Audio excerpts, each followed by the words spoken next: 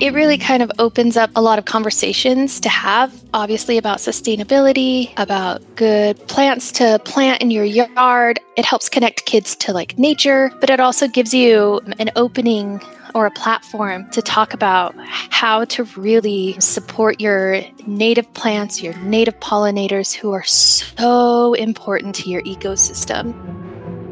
Welcome to FYI, the Public Libraries Podcast, a production of the Public Library Association. I'm Kathleen Hughes. In today's episode, we're diving into a fascinating and environmentally conscious trend, beekeeping. Our guest, Amber Lawvor, is an experienced beekeeper and librarian from the Salt Lake City Public Library in Utah. Amber will share insights into the growing trend of beekeeping and its pivotal role in promoting pollinators, sustainability, and community engagement at public libraries. Welcome, Amber. Thank you. Why don't we get started with how did you get a beekeeping program started at your library and what inspired you to start it? I actually did not start it. What happened was in 2009, our city passed an ordinance basically making beekeeping legal in the city for residences. And in 2010, the city had its own beekeeper, Frank Whitby. So he approached the library about putting hives on our roof, and he started that program. And how did you get involved?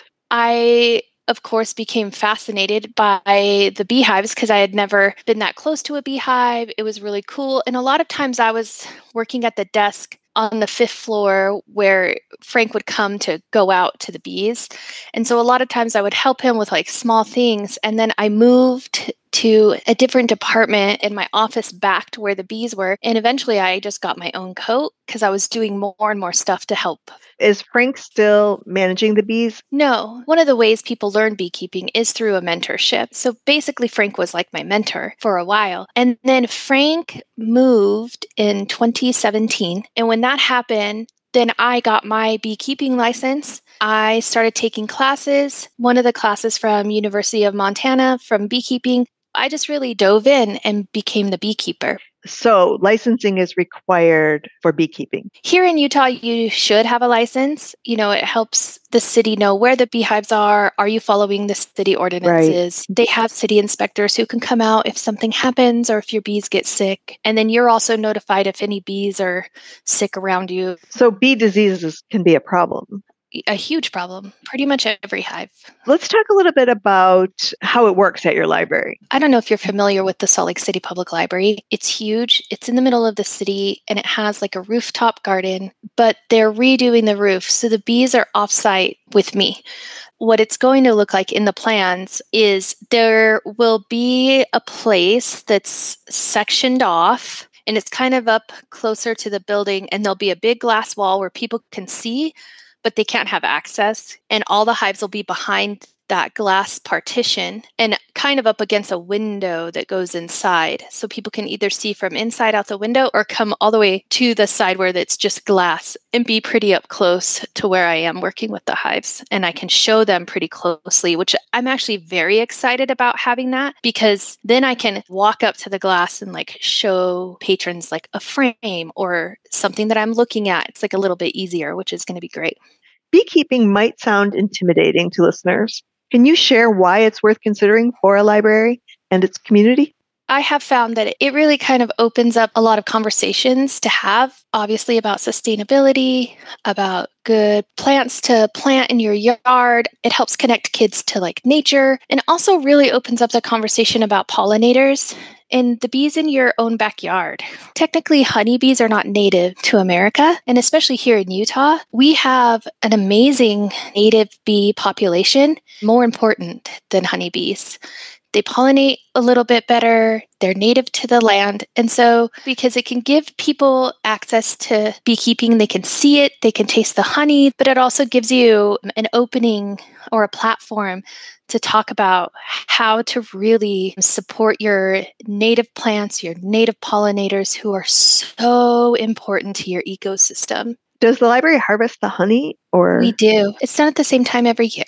in the fall. I believe the New York Times just came out with an article about honeybees and ecosystems. And a lot of times when people talk about save the bees, they're not necessarily talking about honeybees. They're talking about your native pollinators. One of the benefits definitely is continuous learning, connecting people with nature, connecting people with ways to help their native gardens and their native pollinators and things like that. Also, there's a lot of science in beekeeping, and that's always really fun to explore and get into. And there's a lot of really great things to learn about the way bees behave, why they do the things they do. They're extremely fascinating. One of my favorite things to talk about. All the bees in the hive have a job. There's caretakers, there's bees that tend the queen, there's bees that protect the hive, there's bees that collect pollen. Every bee that works in that hive is female. And there are only a handful of male bees, and those are called drones. Their only job ever is to mate with a queen. So they leave their hive to go mate with a queen. And if your hive has drones, then your hive has the resources to have them, and that means they're doing well. A lot of people think the queen kind of runs the hive, but I would say it's like that group of older workers who really decide what's happening, because they will decide if the queen is even doing a good enough job. And if she's not, they'll take her out. So were you ever afraid of bees? I am allergic. I always make sure I'm wearing my coat and my gloves, and I always take a deep breath. And it's very meditative to go through my hive and check everything. And I'm slow and I'm deliberate to kind of help myself and help them. But what helped me not be afraid of is like any other bug, really.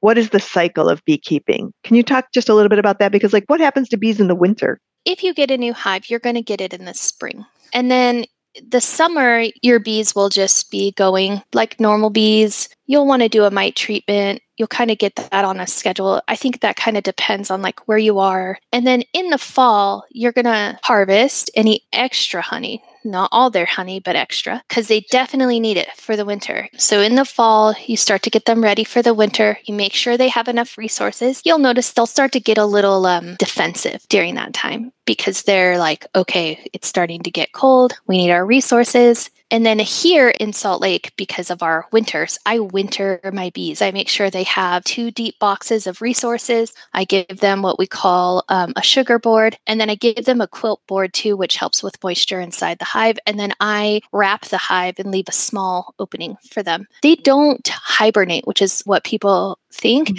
but they basically control the temperature inside the hive with their wings and beating in their bodies. And so they keep that hive warm to keep their brood and their queen alive all winter. But bees cannot fly if it's under, I think, about 50 degrees. Early spring, once it warms up a little, you'll start to see them come out to take cleansing flights. Or if it's a really warm day in the winter and then they can get out and get back in, they will. And then you just sort of hope that they do okay. And then in the spring, when it's warm enough, you open them up and see what's going on in there. And now a quick word from the Public Library Association.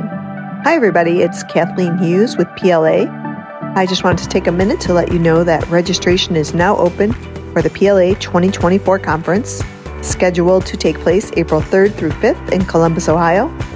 Visit placonference.org to get more information and to register. And now, back to the show.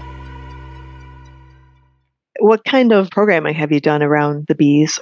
We do our honey harvest where people can come and see me harvest the honey. We do a public naming of the honey. We run a little contest for people to name the honey. We've run contests for people to name the queen. We enter our honey every year in the fair, and then people can see what we won. They can see our honey at the fair. We also have a really beautiful community garden at our library, and they invite me to come and talk about bees or beekeeping. I'm sure it inspires people who kind of have an interest in it to get started, because if it's happening at the library, you can get a lot of information and support.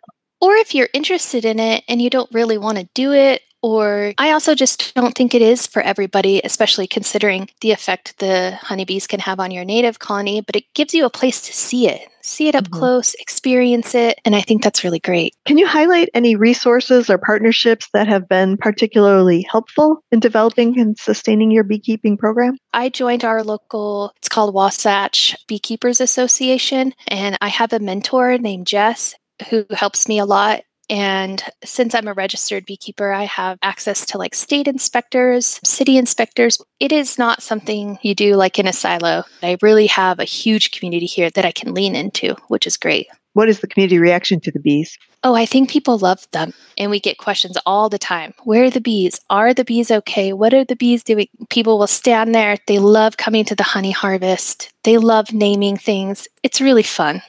Have there been any memorable moments or stories you can share? Right after Frank left, and it was probably my first year alone with the hives, we entered our honey into the state fair. And I went to the fair to see what we won. My honey had no ribbon. And I was like, okay, that's okay. It was your first year by yourself. Like, that's totally okay.